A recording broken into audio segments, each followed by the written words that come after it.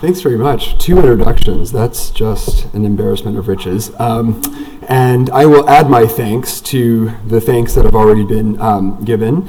I won't introduce myself again and thereby make a 3rd introduction. But being that it's the first of such occasions, I do want to extend my thanks to those who have really made my tenure here at Oxford so enriching and enjoyable. Beginning with the History of Art department here, absolutely excellent colleagues, fantastic students who've just done everything to welcome me and make this a real ideal academic home. I'd also like to thank Worcester College, who invited me to be visiting fellow while I am here. And as you can see from your walk to the auditorium, Worcester is an exquisitely beautiful place, and I have the distinct pleasure of living in college, so I get to enjoy it every single day, and it'll be very difficult to leave. I leave with a heavy heart. And last but not least, I would like to thank my funders, the Terra Foundation for American Art, as Craig intimated, a really remarkable organization based in Chicago and Paris, whose generosity has really been responsible for a transformation in the field, there's no other word for it, through its commitment to supporting the exploration of the art of the United States through grants and fellowships and sponsored professorships like the one that I have, and educational programs in Europe and I think starting now in Asia. So I can think of no other word to describe the Terra but vital and its impact, for which, again, I am very grateful. The Terra Foundation, I will say, is kind of commercial for America's Cool Modernism. The Terra is the backer of the America's Cool Modernism exhibition, which is currently on view at the Ashmolean, and includes treasures of modern art never before seen in Britain, and I encourage all of you to see it if you have not already. So, before we get into the subject for today, and indeed for this series as a whole, I thought I might take a moment to make a few remarks about American art, and why it is an exciting and compelling field in which to think as a scholar. The American artist Andrew Wyeth once said, "Talking art bores me, and I hate to get caught painting. I have such a strong romantic fantasy about things, and that's what I paint. If you don't back up your dreams with truth, you have a very round-shouldered art. You see, I don't say, well, now I'm going to go out and paint something. To hell with that." Characteristically unpolished, Wyeth's words give us much to think about in answering the question of what is American art. Like the United States itself, it's a paradox. It was born from the rationality and empiricism of the Age of Enlightenment, but quick to render such self-evident truths unstable.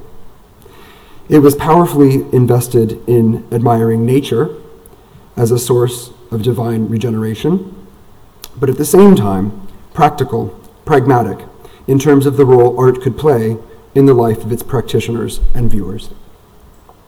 American art can be suspicious of refinement. It's tough. It could not be round-shouldered, but that does not or not always equate to a lack of subtlety or seriousness. And as we see again in Wyeth's example, it captures both the hard light of the working day and the undulating lace fringe on a diaphanous drape. I'm frequently asked, and more frequently than one might think, what makes American art an important enough field within art history to distinguish it from European art? Indeed, American art is a recent field of study and one of the fastest growing, owing to its tremendous inclusivity. It's a field that has been, and in many ways will be, marked by its original position as a fringe field with an institutional disadvantage in the shadow of the importance of European art history. But in paces, American art history came to be known for its development of a promiscuous methodology. American art history is, for instance, unusually receptive to taking quite seriously the advent of print and popular culture, and to the vernacular culture in the form of furniture, tools, inventions, and technology. It's also, I think, very special in its interdisciplinarity and borrowing especially from literature. It has benefited greatly from a broad interest in ethnic subspecialization and the desire to problematize a singular notion of American identity.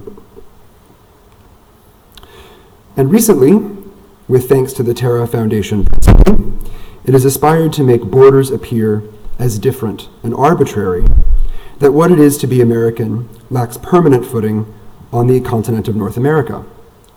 The tension between location and dislocation newly animates questions about Americanism and its transnational dimensions. I gave this lecture series a title, The Body of a Nation, to capture the sense of a body without a border. These four presentations are connected by their consideration of how bodies figure in American art history, in the curious resistance of America to cohere in the various bodily symbols attached to it. In fact, the idea of an American body was troubled right from the start. Colonial white Americans knew themselves as Europeans who belonged to a body, the body represented by the King of England, which represented an intangible god and a cohesive empire.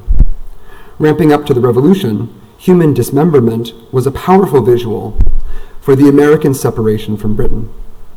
When confronted with the task of uniting the colonies, human imagery failed in such representation because it had regal connotations. As just one example, Benjamin Franklin tentatively represented America as a serpent, earthly, secular, unadorned, and detached. But the human body, its pleasure, pain, triumph, bondage, freedom, defeat, and sickness, and especially its distance from or attachment to the body of a nation, has been a question ever since.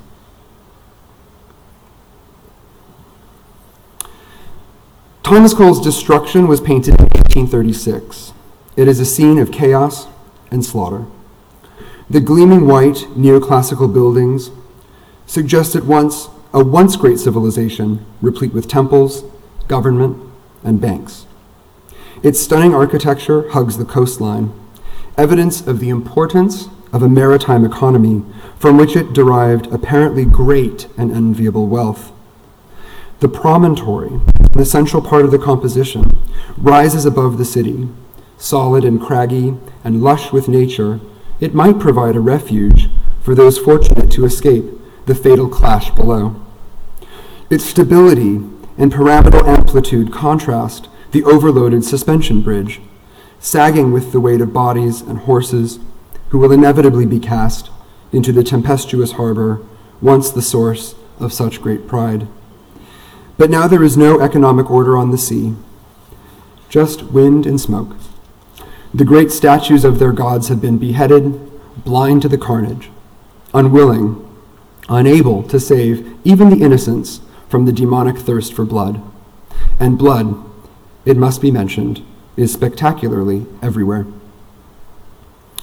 The focal point of this human tragedy is the figure at the bottom center, the figure closest to the viewer, illuminated by a shard of light and perfectly framed by the marble arch of the bridge.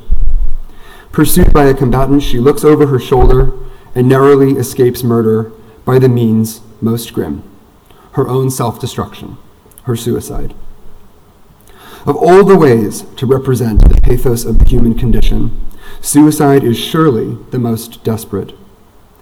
In what follows, I will explore the image of suicide in the late 18th and early 19th centuries, whose meaning and cultural legibility pertained very closely to the suicides of enslaved African and African Americans.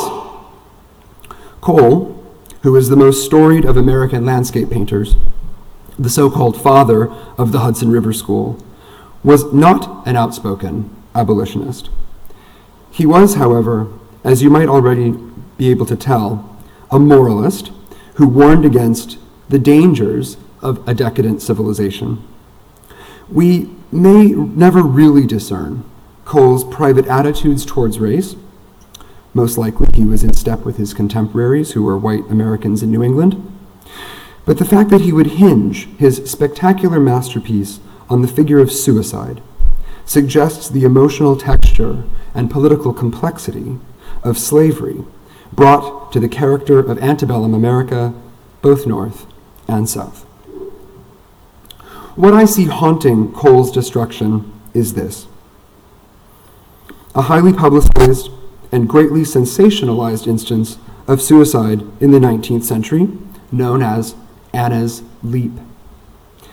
In the silence of the earliest morning hours of the 19th of December, 1815, Elizabeth Blake, the wife of the Washington, D.C. Mayor, James Blake, was awakened suddenly by the sound of a crash and a wail. Rousing her husband, who was a physician, they rushed out into the street to see what was the matter, and they found the body of a black woman who later identified herself as Anna, who had defenestrated from an attic window. The fall had broken both of her arms and shattered her spine, but she had survived. The building from which Anna had jumped was Miller's Tavern, a site known for holding enslaved African Americans awaiting sale. Anna's story, while exceptional for the publicity it generated, was also depressingly common. Born into slavery in Maryland, Anna worked for her enslaver until he succumbed to debt, at which point she was sold to another owner within Maryland. When that enslaver also succumbed to debt, Anna was sent to Washington to be sold as a coffle of slaves destined for Georgia in the Deep South. Now, this was technically against the law after an 1808 federal ordinance prohibited both the importation of slaves from Africa and also the interstate slave trade, such as from Maryland to Georgia. However, the explosion of American cotton cultivation, which served a flourishing machine-powered textile industry in Great Britain, drove the demand for more slaves, which were in short supply, to work on southern cotton plantations. Miller's Tavern was one among many corrupt businesses that illegally held slaves to be sold under subterfuge across state lines. Suicides at Miller's were not unknown. There we are again. Before Anna, another enslaved woman had sliced open her own throat rather than live with the humiliation and depravity of slavery. To be sent to Georgia was anyway a fate like death, as it was understood that these enslaved, men, women, and children alike, would be forced to work harvesting cotton. To work in the cotton field meant exhausting long days in unbearable late summer heat and the constant fear of the whip. As you can see from this stereographic photograph, the overseer mounted on horseback monitored every movement. Slaves were severely chastised if they did not bring in the same amount of cotton or more than the previous day. But what did suicide mean conceptually within late 18th and early 19th century European and American society? In general, suicide was considered a sin and a crime, essentially self-murder. According to the church, the despair of life was something meant to be endured and not escaped. Victims of suicide might be denied certain liturgical rites, or may have been interred at night out of shame. Under English law, suicide was a felony against the crown because it robbed the monarch of a subject. And parenthetically, it's interesting to know that suicide was decriminalized here in the United Kingdom only in 1961, so quite recently. By the time of the American Revolution, however, local jurisdictions began to turn against felony verdicts in suicide cases in favor of something called non compos mentis, or of an unsound mind. In the legal system today, this is known as temporary insanity. The American statesman Thomas Jefferson recognized the role of emotional distress and mental illness that would lead someone to take their own life, including the enslaved. Now, Jefferson, as a notorious slaveholder in Virginia, would know something of the subject. As horrifying as it sounds today, slave suicide was fairly commonplace in the early American Republic. In 1803, St. Simon's Island, Georgia, was the site of one of the largest mass suicides of slaves. There, 75 Igbo captives from Nigeria organized a revolt aboard the slave ship York, killed their captors, grounded the ship, and drowned themselves in the sea. Enslaved people of Yoruba and Asante origin also understood suicide as an honorable death in response to captivity. Conversely, to enslavers, self-destruction was one of the most grievous offenses a slave could commit. It robbed the enslaver of property and needed to be avoided at all costs. If a slave had killed himself, slave owners might force living slaves to decapitate, dismember, or gibbet, that is, to cover the body of the deceased in pitch and rivet it into an iron cage for display, in order to deter others from the attempt. Taking the larger view, slave suicide implicitly toppled the hierarchy of slavery. It was the ultimate act of subjective resistance against a system that regarded the enslaved of having no personhood. In 1815, abolitionism was just starting to take root in America's more enlightened quarters. Anna's Leap became a symbol of the oppression of slavery and a rallying point for abolition, large in part to Jesse Torrey, a young medic who had been touring Washington around the time of the incident. Moved by the tragedy and indeed the perversity of the visible slave trade and slave labor in the capital city, Torrey set about to interview Anna along with other enslaved persons, and these accounts were published in The Portraiture of Domestic Slavery in the United States. When Torrey asked Anna why she attempted to take her own life, she replied, "They brought me away with 2 of my children and wouldn't let me see my husband. I was so confused and distracted, I didn't know what I was about." The fear of breakneck conditions in the Deep South was only one part of the story. Torrey's report attributed Anna's suicide attempt to another one of the most terrorizing facts of chattel slavery, which was the alienation of wives and husbands and parents from children, and one of the likeliest punishments to occur. Because slaves were understood as merely property and without a free will, they were not permitted legally to marry, even though many did enter into unrecognized unions, celebrated as broomstick weddings, as you can see from this 1899 engraving. Slaves also had children, which were also understood as the property of the enslaver.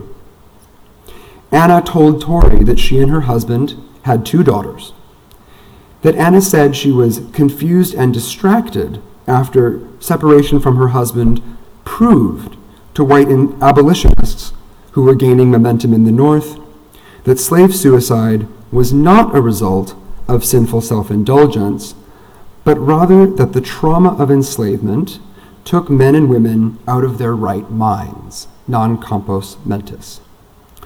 Additionally, by linking Anna's temporary insanity to the separation from her family, she became a paragon of feminine virtue, and her suicide attempt thus redeemed as consummately moral. To bring us back into the realm of the visual now, Torrey's account was illustrated by an engraving of Anna's Leap by Alexander Ryder, a Philadelphia illustrator. By all means, it's a very stiff rendering. Notwithstanding, Ryder's image worked within the emerging abolitionist visual codes aimed to drum up the sympathies of its white readership. The only figure in the composition, we perceive Anna's isolation and therefore her separation from her husband as a key part of the narrative. Her muslin dress has an open neckline, revealing her décolletage, suggesting her vulnerability to the systemic rape of female slaves that was a known part of coercing them into submission. But its gleaming whiteness, set against the nocturnal darkness of the scene, maintains her essential virtue. Additionally, the 2 cypress trees in the background bear strong historical connections to cemetery hedges, leaving the sense of Anna's Christianity intact. Anna's image and story had a massive impact within a growing set of abolitionist tropes circulating in the first half of the 19th century, which at the same time sentimentalized and politicized the tragedies experienced by the enslaved. One result is that the trope of slave suicide became significantly gendered. The image of the self-destructive male slave, which was already a part of abolitionist rhetoric, was most frequently rendered in terms of classicized gesture, finding ultimate human freedom through agency over death. The instrument of male self-murder was the dagger, which had an established visual precedent in the suicide of Cato the Younger, as we see in Charles Lebrun's interpretation from 1646. By contrast, the representation of Anna's leap seemed to lack such intentionality. Separated from her husband and her male protectors, we are led to believe that Anna sought death by defenestrating as a response, speculatively, to an intense pursuit of her sexual innocence. Such imagery tugged at the heartstrings of white male abolitionists who felt persuaded to protect Anna, as much as white women who sympathized with Anna's debilitating loss of family stability. Correlatively, the many accounts and interviews of Anna generations after her suicide attempt did not recount her own valiant prosecution of the United States government in the federal court system, which earned her freedom in 1832. Instead, abolitionists focused on the heart-wrenching story of the extreme suffering she withstood, which led her into insanity, Anna's leap, and not Anna's freedom, thus befit the intense emotional appeals needed to justify the end of slavery to whites. Thus we have two images of suicide, one in white and one in black.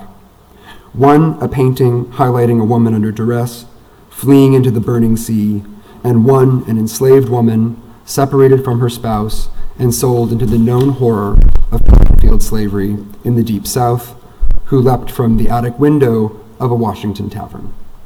And now with these images in mind, we return to Thomas Cole, America's preeminent landscape painter, a moralist who infused art with an eye to the land and world economies. I hope to suggest that these two suicides, white and black, are of the same substance and belong, if you will, to the same body. On the archive alone, we may not know about Cole's opinion of slavery, but we know beyond any doubt his experience with the exigencies of labor. Cole was born in Lancashire in 1801, the son of religious dissenters in a town called Bolton-le-Moors. Lancashire then, as now, is a place of great geographical diversity, ranging from areas of spectacular wilderness, immense meadows, and mud marshes, to windswept plains, to the port cities embracing the powdery and craggy coastline of the Irish Sea.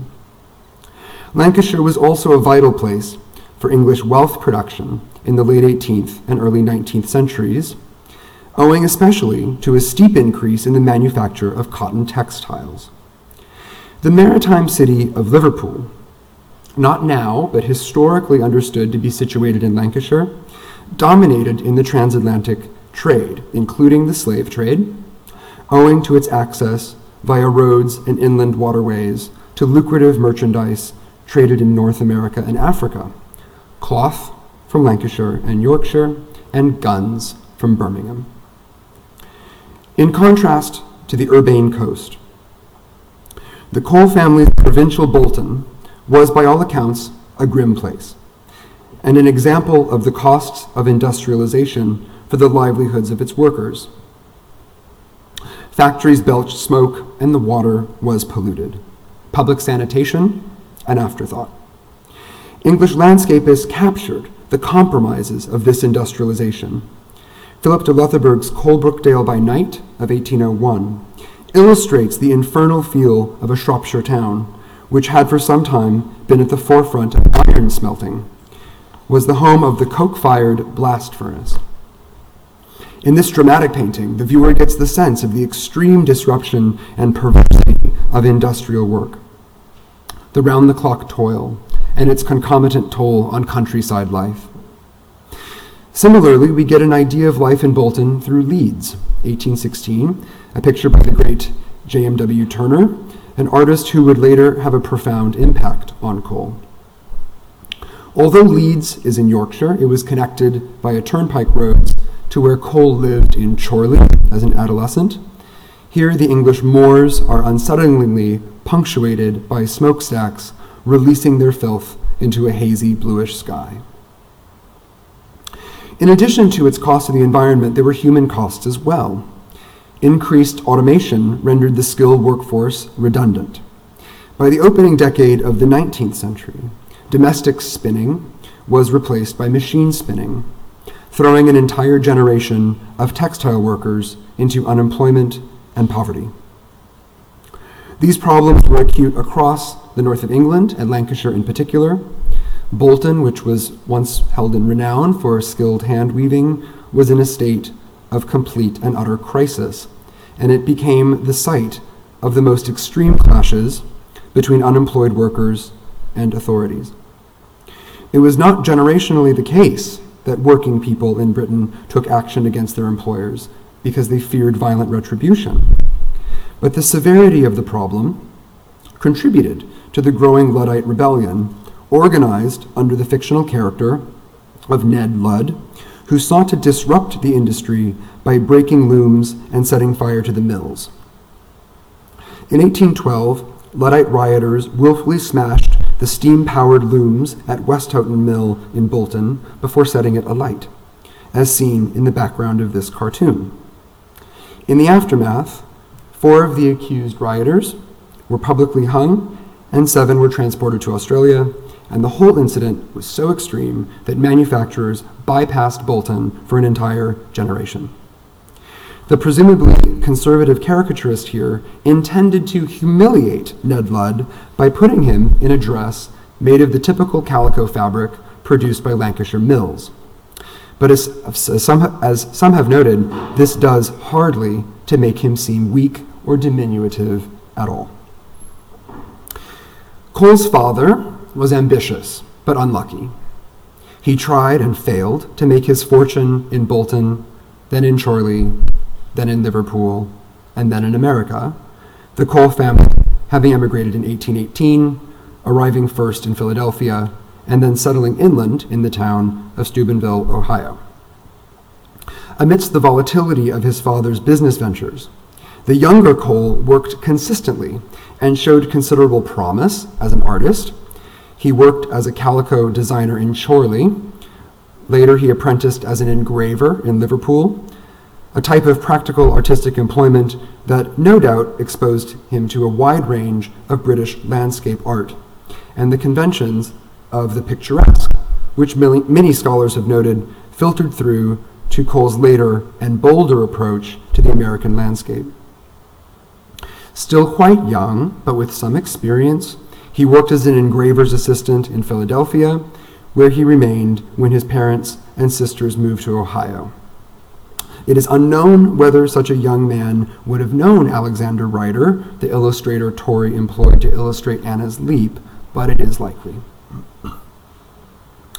Cole's decision to momentarily separate from his family symbolizes the moment in every young man's life when he seeks to be independent from his father's reputation, or lack thereof, in pursuit of his own. I do not think Cole's work was particularly inspiring to him as an engraver, as engraving itself could be highly tedious. But the conversation about art in Philadelphia and New York in the early 19th century increasingly took on the flavor of an exciting sort. A younger generation of American artists began to turn away from the customary portrait and history painting genres to explore landscapes, the North American landscape, presumptively unexplored and magical views of mountains and forests, waterfalls, that they believed did not rival, but rather surpassed that of any other place. Cole, drawn to nature, began to form an identity less as an engraver and more as an artist, and finally, seeking to come into his own, he arrived in New York City in 1825. And I'm tempted to say here, and the rest is history. Cole found tremendous success in New York, a city that was basking in its economic prosperity after the opening of the Erie Canal, which connected it via waterway to the agriculturally rich Midwest and eastward to the globe. Taking special interest in the dramatic views in the Catskill Mountain Range, just a short distance up the Hudson River from Manhattan, Cole specialized in landscape painting that not only depicted the exquisite American wilderness, but also told a story. In the stunning Catskill Falls, Cole dramatized the features of the landscape.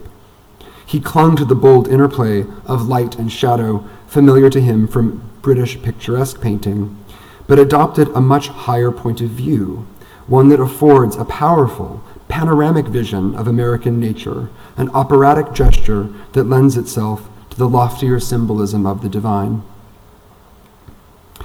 In New York, Cole redressed his father's failures by cultivating a wealthy clientele comprised of the city's elder Dutch trading class. These are patriotic landowners who intuitively responded to Cole's aggrandizement of their dominion. He did so in one way, by achieving impressive scale in canvases that were appropriately easel-sized, saleable commodities, jewel-like objects for display in elegant drawing rooms. His clientele favored views that Cole strategically evacuated of human presence, particularly angled away from the energetic encroachment of industry that was creeping into America's rural New England, the canals and turnpikes that began to link factories to towns and towns to cities. America was Eden in Cole's and Cole's viewers' mind's eye, but the flood was yet to come. America was industrializing, and quickly. This was all too familiar to young Cole from Bolton Lemore's. Enriched by his success in New York, he set out for London, Paris, and Italy, a perfectly natural voyage for any American artist seeking to improve his hand by studying with a sophisticated and established elite, as well as from the works of old masters. And what Cole saw in Europe enriched his vocabulary of form and found expression in his later paintings, especially Destruction, and the Course of Empire series to which it belongs. Far from the idealized grand tour in his mind, Cole's was a problematic voyage on several fronts, not least of which was the backdrop of continued major political instability and labor unrest in Britain that eventually resulted in the controversial and largely imperfect Great Reform Act of 1832. In London, Cole took up residence at number 4 Grafton Way, near the newly built Regent's Park, which symbolized London's role as the richest and most important imperial European capital. By the way, don't go looking for number 4 Grafton Way. It's like a car phone warehouse or something, so you can skip it. Okay. The artist that he met, he met artists that he admired, like John Martin and Turner, and developed an encouraging friendship with John Constable. It was especially John Martin's highly romantic dramatizations of biblical scenes, evident in such works as The Evening of the Deluge and Belshazzar's Feast, which appealed to the millenarian aspect of Cole's religious upbringing. He was disappointed when a cache of paintings did not achieve pride of place at the Royal Academy and failed to sell. Continuing his travels in Italy, however, Cole recovered somewhat. He was very moved by the monuments of antiquity, absorbed equally by their impressiveness and their decay. In all, Cole returned to the United States in 1832, grateful for what he saw, but with a wearied eye toward old world empire that seemed less ready to understand him, and with a renewed awareness of modern day political strife, which was attendant to pecuniary anxieties. Cole's masterwork, The Course of Empire, was thought up in Britain, but it tells us as much or more about his American anxieties. To that end, the title itself is borrowed from George Berkeley's 1726 poem, Verses on the Prospect of Planting Arts and Learning in America, the first line of which is the most cited, "Westward the course of empire takes its way." There were 5 paintings: the savage state, the Arcadian state, the consummation of empire, destruction, and desolation. I will allow Cole's own words, penned in his London sketchbook of 1829, to animate us now. He says, "A series of pictures illustrating the mutation of terrestrial things. The cycle should commence with a picture of utter wilderness. The human figures should be savages, indicating in their occupations that their means of subsistence is the chase. The second picture should be a sunrise, here and there groups of peasants in the field. The third picture should be a noonday scene, a gorgeous city with piles of magnificent architecture, all that can be combined to show the fullness of prosperity, wealth, and luxury. The fourth should be a stormy battle and the burning of a city, with all the concomitant scenes of horror. The fifth should be a sunset, a scene of ruins, dilapidated temples. All these scenes ought to have the same location. Ending in tragedy, the course of empire is a warning." The exacerbated tone of Course of Empire, however, did not immediately appeal to Cole's usual aristocratic New York clientele. Once eager to moralize against the dangers of industrialism, a value that Cole enthusiastically shared, the landed gentry found that, indeed, industrialization enriched their investments. And this would have been especially true in the period of extraordinary wealth accumulation circa 1830, when Anglo-American banking and trade was at an all-time high. Motivated by the tremendous productivity of the British textile industry, America positioned itself to be the world's second leading country in the production of cotton cloth, with factories abounding in Cole's cherished rural New England. Finding all other potential buyers ambivalent, the Course of Empire found its patron in Mr. Luman Reed, a self-made businessman and social climber who sought art patronage as a mark of distinction in the eyes of New York society. Reed was more impressed by Cole's reputation than the themes and aesthetics of his extraordinary paintings. And at last, we come to slavery once more. In the elaborate procession in the foreground of Consummation, the third painting, Cole includes several black figures, which he called in his diary captives on foot. Well appointed and unchained, these enslaved Africans disavow, rather than reinforce, any realistic connection to the misery to which chattel slavery pertains. Cole knew this. His own loss of patronage when he returned from Europe was connected to financial speculation and surging cotton prices, which in turn overendowed the interstate slave trade. By 1836, however, his worst fears materialized. A food shortage in Britain destabilized London's hyperbolic lending to the American South, and the curtailments came fully into view. American cotton prices sank, and slavery became a national flashpoint for the tragic, ongoing insanity of greed. Suggestively, one lone figure in the Consummation Parade holds her face in her hands, blinding herself as the marching slaves approach. Standing back from destruction, the suicidal figure is one among hundreds or thousands, a general scene of overt despair. But how Cole wants us to see this isolated figure, by now, I think you already know. Taking the intimate view, her torso is surrounded by the sea, the roiling sea, the sea of imperial abundance, the sea that for Cole was the place of passing from his history into his future, the sea across which the course of empire made its way. Surrounded by impending danger, she's the embodiment of suicide non compos mentis. Perhaps too convenient a metaphor for feminine innocence in danger, but a compelling metaphor for any of Cole's viewers who understood all of its implications and its moral ambiguities. She rises onto a marble ledge and inclines against the air, like Anna, an enslaved black woman who knew exactly what her future held, who stepped into a window frame in the silence of an early morning and jumped. Thanks.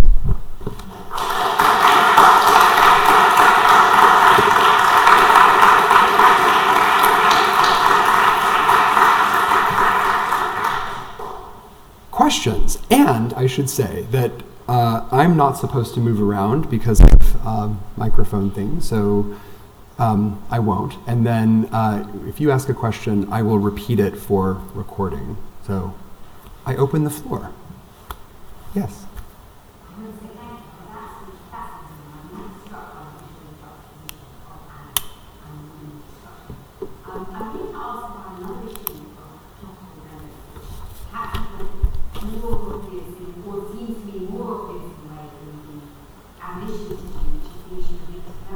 Mm-hmm.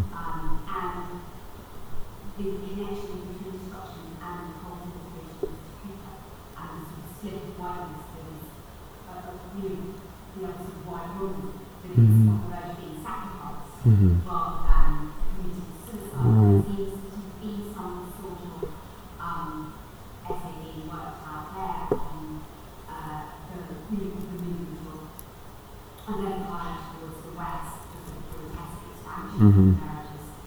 Body and body count in head. So I just wanted to speak to the motivation connection. Yeah. So the question is about Native American removal as another kind of comparative example for the idea of course of empire, and particularly with an eye toward certain American artworks. Vanderlyn, what was the example you mentioned? The illustrations that Cole gives to Cooper's, to the last of the Mohicans. Oh yeah, the last of the Mohicans. Yes. Right. Yeah. Right. Yeah. No, that's fine. There were a number who did. On the sort of rock ledge when telling the woman's in white, it's very, very visually sort of Right. moment. But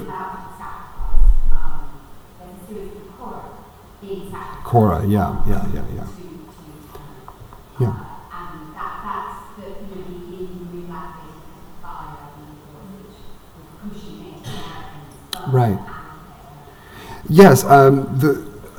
Yes, I agree. I think that all of that is part of the extremely painful story of how the New Republic established its dominion in North America. I guess taking a historical view, what I'd say is that I didn't mention Jacksonian democracy sort of head on here because there's no time, and how detailed do you get? But one of the things about Andrew Jackson as a president was a kind of American version of utilitarianism, which had both political benefits and also very deleterious consequences for both the institution of the enslaved who were trapped in the institution of slavery, and also for Native Americans. And I think part of that was this idea of appealing to a white middle class, but at all costs or at any costs, was really what was motivating that. And this period coincides, you're absolutely right, with Indian removal and all sorts of other kinds of deeply problematic things. So I think from Cole's perspective, he would have been Jacksonianism, the kind of bombast of Jacksonianism. He hated it. I mean, he was. But Cole is also this tricky figure because in many ways quite conservative and appealed to a conservative elite, but also on the other hand had these very deep-set feelings about labor and these very sentimental, although he wouldn't characterize it that way, but sentimental feelings about religion. And that makes him sort of an interesting, paradoxical, rich study to study, because all of that is kind of contained therein. I'm feeling as though I'm not answering your question. Yes, you are, but I guess Yeah. it's fitting to other questions. Right, yeah. Yeah. Yes. How is that for the answer to the question? I agree. Yes? Yeah, so I was interested in the migration of the suicide from male suicide, female suicide. Mm-hmm. You're saying about how male suicide is agency over death in the images from 1790. Was an example of agency over slavery in the 1790s, Asian revolution. So I just wondered how that. Sorry, say the last part again. Agency over overthrowing slavery, not killing yourself, but killing slave owners in the Asian revolution. Oh, yes, right, yes. I just wondered how that fitted in with that Yes. migration. Yes, yeah, thank you. That's a great question. It's about the part in the talk which was about images of male suicide versus female suicide, and more particularly as an agency over death, and how perhaps the Haitian Revolution, 1804, 1808? Much earlier then. Okay, yeah. So end of the 18th century factors into that, which it does absolutely factor in. One of the things that happens in the South from about the time of the turn of the century is that enslavers become profoundly anxious about slave rebellion. And so this also coincides with 1808, which is the moment when interstate slave trade is banned, and also importation of slaves from Africa. And so the whole institution is kind of roiling from within. The enslavers became, from what I understand, more severe in their punishment in order to deter rebellion. So, for example, I'll be talking a little bit about this next week, so I don't want to give away all the answers, but particularly as it turns on things like slave literacy, which had always been against the law, but became especially fractious and contentious after the slave rebellions. And I would add the Denmark-Vesey's rebellion and all of those. So really, I think that it is part of how the institution is grasping for legitimacy. How a moribund institution is grasping for legitimacy is borne out in the severity of how the slaves were driven, and it has massive consequences for the enslaved and what we know about them. Yes. As I understood it, you kind of the cycle of images Mm-hmm. as very kind of portrait. So the UK, Mm-hmm. and I was wondering what the kind of role of dissent in Terra Foundation, because something new to remind me today. Yes. Oh, that's nice. Yeah. Yeah. Right. Yeah, no, thank you for that. The question's about the cyclical nature, of course, of empire. Later, he does another one called Voyage of Life, which was understood as a sort of cycle series of paintings, and how that fits in with dissenting. And it goes back to what we would call millenarianism. Let's see, I don't think I have to go back too far. Maybe I do. But he was very moved by John Martin. So the Evening of the Deluge, I didn't really go into detail here, but I think that you can see a lot of comparisons with it. And certainly with Belshazzar's Feast from the Old Testament. And the idea being that the world is totally corrupt and is going to go up in flames, but that nature will eventually come back. And that was the part about decay that was the most important to Cole, was that nature remained. So in the course of Empire, the enduring feature is the promontory. So it's here, and then pan and zoom, and it goes to the other side, and then it's here in the background, and similarly here, and also here. And notably, the column is being overtaken, literally overtaken by moss and lichen, and so nature is coming back to reclaim human civilization. And I think that was in a way because Cole felt so strongly about how God and nature, or how God could be read through nature, that this was in a way Providence sort of washing everything away and starting anew, a very sort of antediluvian, post-diluvian kind of idea. And so yes, I think that the millenarianism of Martin really influenced him, and that certainly as a religious dissenter, that was very much a part of his worldview.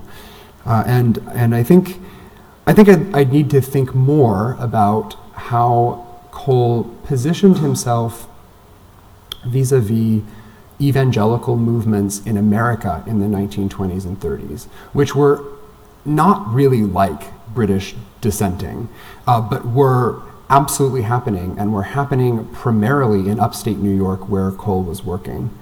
And those groups, those evangelical groups in the 20s and 30s, were highly abolitionist. And that is something that I don't know, but is a great point. Katie, did you have a question? So just first is a fact, which I'm sure you know, which is the series of paintings by also the idea of that in just a month or so in the constellation of Institute. So of course, real chance to see them live. And then I love to talk because it's not only about black and white, but also about male female. And so if you want to, on the construction tool image, with the huge statue that the position echoes suiciding women who are about to suicide. I always thought of it more as a kind of comparison of a noble statue hero and this sort of almost nobility of suicide. And now I see it differently, and I don't know what you think of this, but the male, almost like as if he's pushing female. It also, it feel like she is getting away from that statue as well. So your description of Anna jumping out the window, because she's also fleeing the male slaveholder. Yes. Slavery. I Mm-hmm. don't know about that.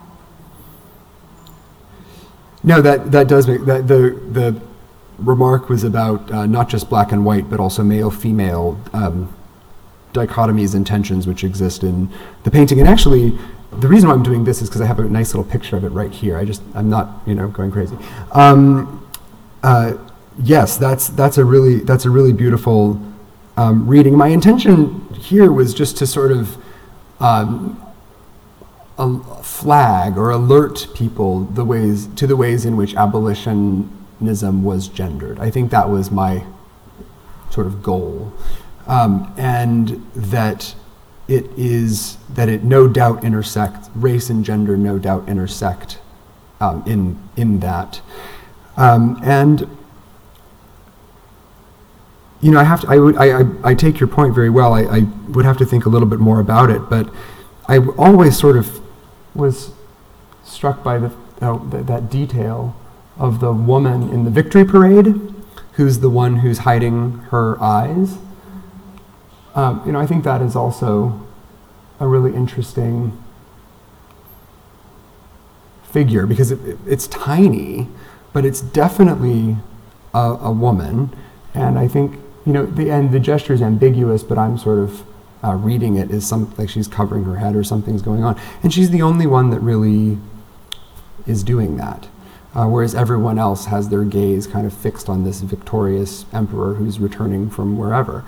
The other thing, too, is to pick up on the earlier comment I looked very carefully at Martin's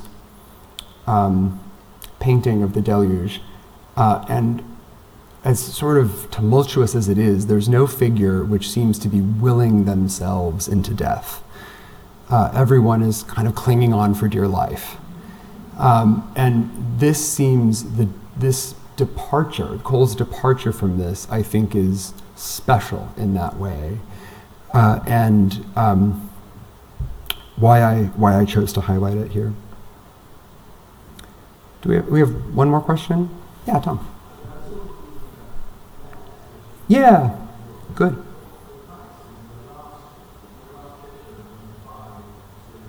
Yes.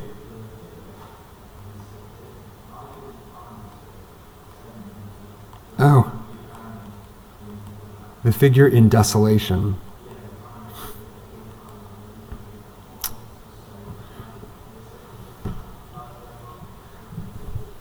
Question is about the figure in desolation. Wow.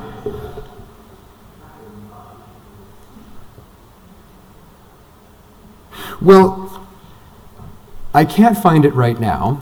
What I will say about it, though, is that there is a, when we think about figures, we're clearly here, it's Native American figures. That would have been something that Cole was enthused about representing, most likely because he saw paintings in London of Aboriginal Australian people in paintings, so he was kind of thinking about indigeneity there. And then for him in the Arcadian state, it's replaced by white figures who are engaged in the beginnings of civilization. So quite clearly, there was a kind of anteriority which he ascribed to native figures. And the reason why I say that is that it would be interesting to know, if we could find the figure here, what body that figure has. And if I might suggest that one of the places we're reminded by Arcadian that we can all go and look at it. So I shall meet you all there in front of desolation as we attempt to find this figure. Could we just thank Miguel? oh, thank you so much.